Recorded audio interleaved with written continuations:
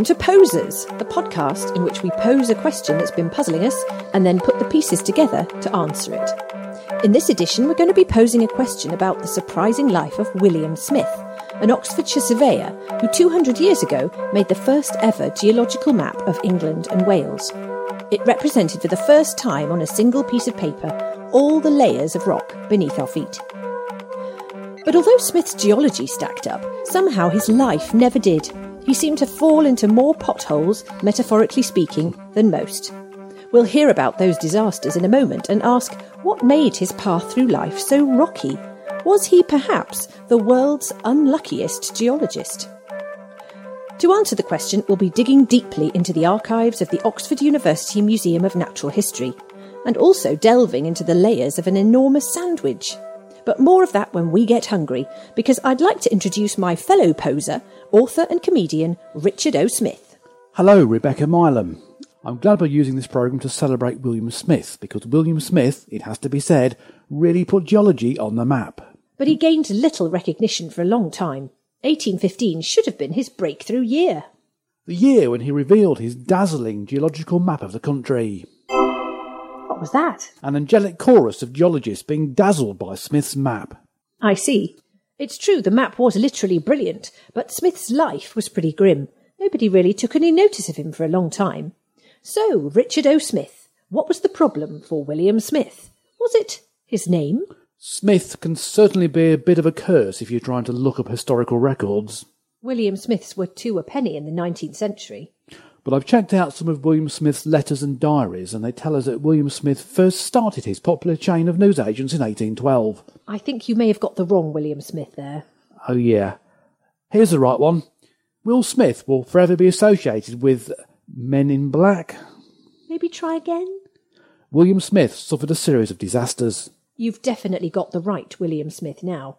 He ran out of money. He had to go to debtor's prison. His sister had died. His intended publisher went bankrupt. His wife ended up in a mental asylum. His work was stolen and plagiarised. His house was repossessed.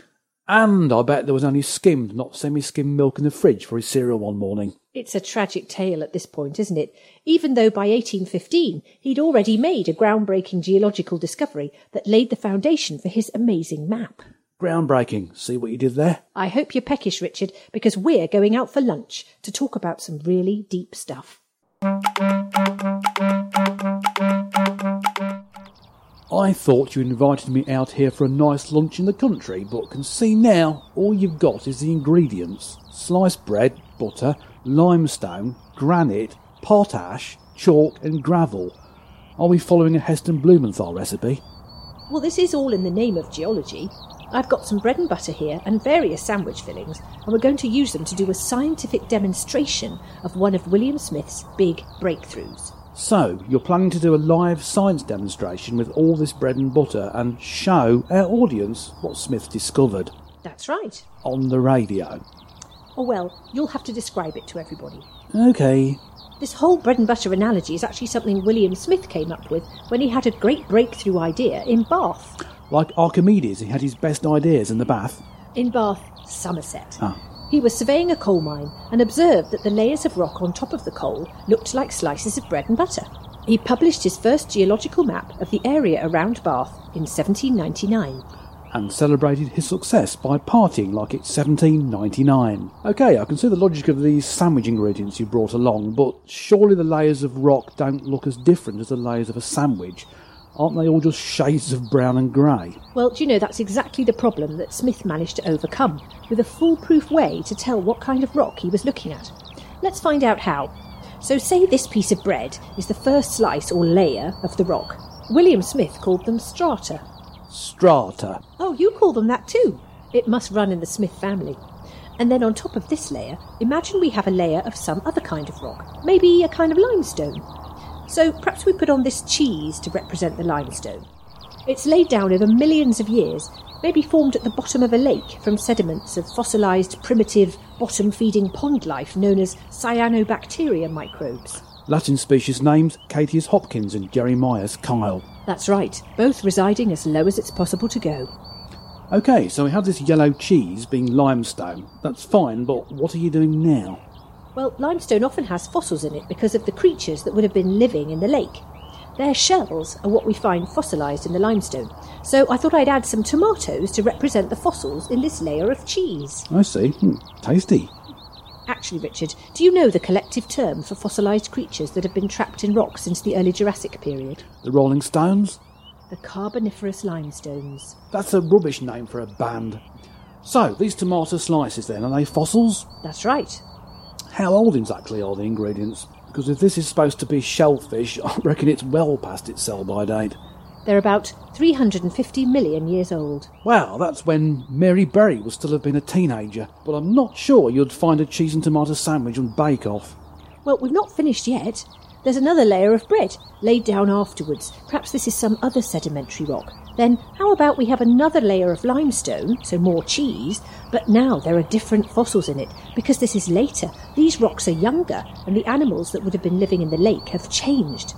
So perhaps we can use something new to represent these fossils. What would you choose to represent a slightly more modern fossil?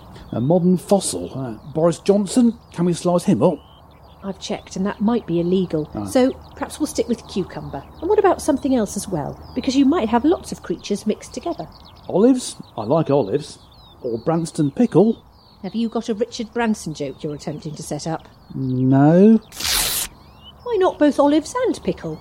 In they go, mixed into this kind of limestone. Then another piece of bread. Perhaps that's some more marl or oolite or coal.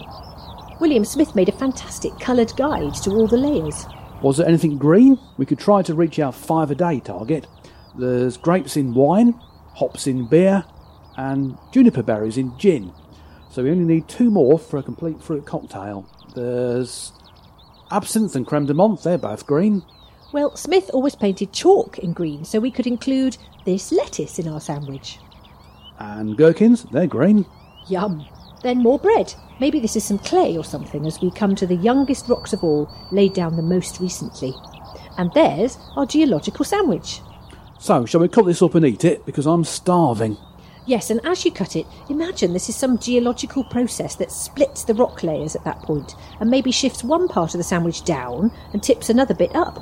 This might mean that the sandwich layers don't meet up horizontally anymore, just like you find with rock seams in real life. I see. So if you were digging down into these layers, you now might find the cheese at totally different depths. Exactly, but you would know by looking at the fossils whether the cheese layers were the same age. Tomato would match with tomato, cucumber and olive and pickle would match cucumber and olive and pickle. This also helps identify the rock if it gets deformed by geological forces. Like if someone sits on the sandwiches as a picnic. Precisely. You would still be able to tell which layer was which because they'd be in the same relative order, even if it was totally squashed. Smith also noticed this when he had a surveying job cutting canal channels. That's true, though in 1799 he was abruptly sacked from his canal job, and we don't know why. Probably because he was unable to demonstrate any use for canals given shopping trolleys hadn't been invented yet. Hey, what are you doing to my sandwich? You're sitting on it. Don't worry, it will still taste the same. And if it were a rock strata sandwich, you'd still be able to match up the layers of rock wherever you found them across the country. And it was this that meant Smith could map and colour the chalk, the clay, the oolite, the limestone of different kinds.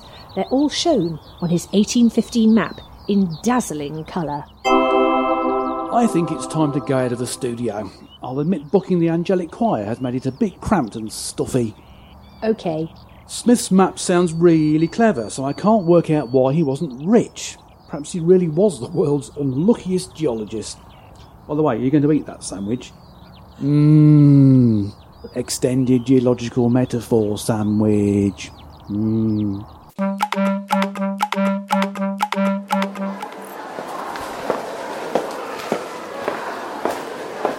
We've come to the Natural History Museum here at Oxford University. Look, over there, there's an elephant in the room. We're not mentioning it. We're here to see how Smith's sandwich-related finding helped him make his incredible map. And look, it's here, part of the Smith archive at the museum. I can see the layers labelled in a key at the side of the map. It's truly legendary. That's one for any cartographers in. There's the limestone, the oolite, the chalk. The chalk is indeed, it's coloured lettuce. Green. You're right. There's a kind of swathe of green chalk that runs diagonally from Norfolk across to Wiltshire. And then north of that diagonal line, you can see other lines, grey, yellow, blue, and then this huge area of red. Pleasingly, he chose to depict the northeast, home to countless coatless hardnuts, with a colour bright pink. According to the key, there's coal around there. He brought coal to Newcastle. I can see Smith's map must have been useful for those seeking mineral wealth. It's true, Smith could predict where to find valuable minerals because he saw this pattern in the strata across the country, like the layers in our sandwich. But what we're seeing here, of course, isn't the upright sandwich as if it was sitting on a plate. It's like the sandwich of rocks forming England has tipped up so it slopes away to the southeast, and then the sandwich layers have been weathered away. Just like someone's left the picnic out in the rain. I suppose so. Bits of tomato and cucumber and cheese and gherkins, they're all appearing at the surface now, and then their layers dip away underground. And William Smith managed to show all this three-dimensional sandwich stuff on a flat two-dimensional map that is pretty brilliant and colourful.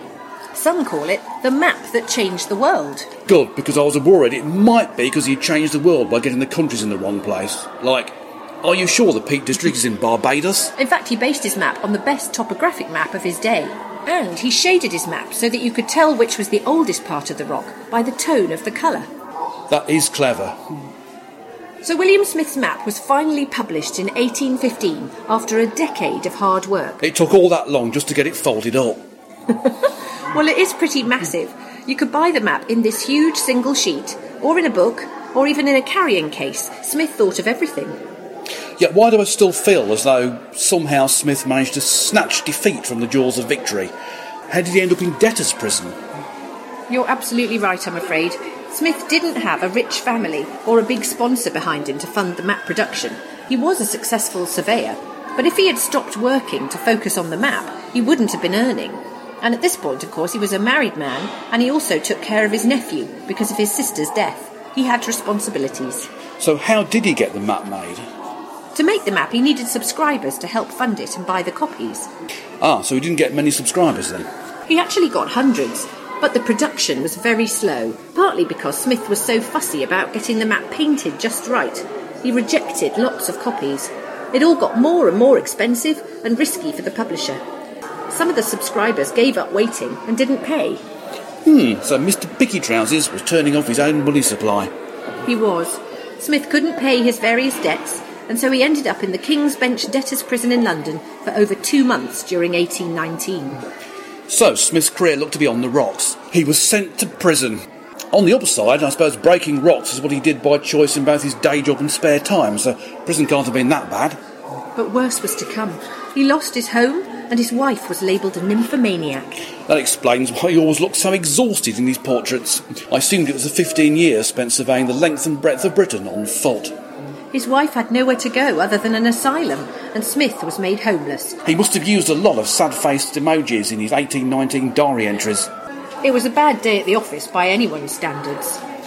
But step over here and we'll see another reason why his map didn't sell as well as it should have done. Hang on, what's this? It looks just like Smith's map, but it's got someone else's name on it. Yes, also in the museum's collections is a map by a gentleman called George Greenough.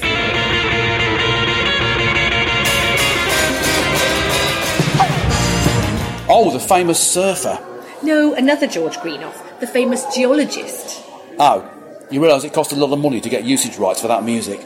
Where Smith did things by talent and hard graft, George Greenough, the geologist, not the surfer, rose through his connections to set up the London Geological Society. You mean he went to Oxford or Cambridge? It sounds as if he might have taken that as a sign he was God's gift to geology. I'm not sure I like the sound of this chap. Well, he did go to Cambridge, actually, but you'll like him less when I say that he didn't... Surf? He didn't invite Smith to join his society. Was there some kind of bizarre initiation ritual he didn't think Smith would look on favourably? It's possible. If it's similar to that alleged Cameron initiation thing at university, then I'm pretty sure that story is porkies. Agreed. It's probably that the society mostly just had expensive dinners, which Smith wouldn't have been able to afford. It was likely an establishment thing. Yes. Smith was the son of a blacksmith and received no formal education after leaving his village school aged 11. Which makes his achievements even more astounding. Still, after all he'd accomplished, must have seemed like a bit of a kick in the rocks not to be invited to the society. And it gets significantly worse. The Society's members had visited Smith back in 1808 and seen his work. Then they later collaborated with an unwitting friend of Smith's and nicked his mapping data. Greenoff's map was published in 1820 and undercut Smith's map, so nobody bought any more copies. That really is low. Lower than Susan Calman limbo dancing below sea level. Smith was ripped off and plagiarised. As anyone who has read my 1815 Geological Survey Map of England and Wales by Geoffrey Archer can testify. It left Smith pretty devastated. George Greenoff's plagiarised map even had the official support of the Geological Society. He sounds like a real pantomime baddie. George Greenoff Boo! certainly acted like one. So do you know what Smith did? Perhaps what any sensible person does when they want to make a fresh start in life after a major setback. What's that then? He went to Scarborough. Oh yeah, I should have guessed that. What? Why did he go to Scarborough? I'll explain. So, we've seen a lot of evidence of Smith being a really great geologist. He came to be known as the father of stratigraphy. He denied being the father of geology, of course, probably fearful of an expensive paternity suit, terrified that Mother Earth would insist on a DNA test. But what we've seen so far is Smith struggling for most of his life to make a success of his big ideas. We've left no stone unturned in trying to answer our poser. I'm enjoying your Stones references. Well, to come back to that big question, was William Smith the world's unluckiest geologist? Well, he must have felt things were against him a lot of the time. He made these breakthroughs, yet didn't have the means to make them public or gain benefit from them. Yes, in fact, his great 1815 map ended up benefiting George Greenoff and the Geological Society instead of Smith initially. Massively galling. But what about Smith himself? Did he ever gain recognition? In the lunchbox of life, did he ever get the cake with extra jam and cream? Or did he remain 2 sandwiches and a pork pie short of a picnic and get dragged back to the asylum with his wife? I'm pleased to report it was the cake with extra jam, cream and double cherries. Yay! Actually, did you bring any more picnic ingredients? I'm suddenly getting really hungry. It's nearly the end of our story. Funny thing, Scarborough turned out to be a perfect place for a surveyor and geologist. He helped the town design a fossil museum that's still there today. He and his wife were happy there, and he encouraged his nephew to train as a geologist. John Phillips was his name, and he rose to become the first keeper of the very museum that displays William Smith's maps today. Pretty good going as a legacy. So, is there a happy ending to the tale? Well, Smith continued working because the Industrial Revolution was full steam ahead, and so surveyors were in demand. But unknown to Smith, the London Geological Society was changing, becoming more practical and less a rich man's club. In 1831, Smith got the call. What did he want, a medal? Yes, they awarded him their top prize, the Wollaston Medal. Oh. And that wasn't really because his luck had turned. It was simply that everyone else had caught up with who had really been behind these amazing geological findings. Smith's nephew, John Phillips, actually helped expose George Greenoff's mendacity. And he would have gotten away with it if it weren't for that pesky meddling kid. Indeed. William Smith gave lectures and exhibited his maps to popular acclaim at English and Welsh agricultural fairs, including several sheep markets. Or, as sheep markets are referred to in the Welsh language, dating agencies. If I could just say a quick goodbye to our Welsh listeners at this point. And while he surveyed all of England and Wales, it's odd that Smith only covered a tiny part of Scotland. He got a cool reception when lecturing in Scotland, although there wasn't much danger of Scottish people pelting him with fruit and vegetables. And goodbye to our Scottish listeners too. In 1838, Smith was commissioned to advise Sir Charles Barry on the correct stone to rebuild the Houses of Parliament after they'd been destroyed by a fire in 1835. Nearly 200 years later, the buildings require considerable maintenance. I suggest we solve Parliament's rehousing dilemma and pay off the national debt at the same time by burning down the Houses of Parliament for the insurance money. Well, speaking of money, Smith was granted a pension by the King in 1832, showing he'd finally been accepted by the establishment. About time after all that effort and travel, Smith must have put in incredible distances single-handedly surveying Britain. He certainly did. In pursuit of geology and mapping, he clocked up a remarkable distance, travelling only on foot and horseback. Smith once travelled over 10,000 miles in a single year, and this was in an age when a woman who travelled 100 miles a year was described by Jane Austen as a seasoned traveller. which just goes to show that women have always been better than men at asking for directions. So, can we conclude William Smith's later life was much luckier than its beginning and middle? Yes, the final epoch of his life was a lot less graft and a lot more glory. At the age of 70, Smith died in characteristic occupation in Northampton, while on one of his journeys to fulfil another scientific engagement. For most of his life, not only unlucky, but unsung, uncelebrated and uncredited. Undeniably. But today, remembered for his dazzling insights that changed geology. His name is very firmly on the map.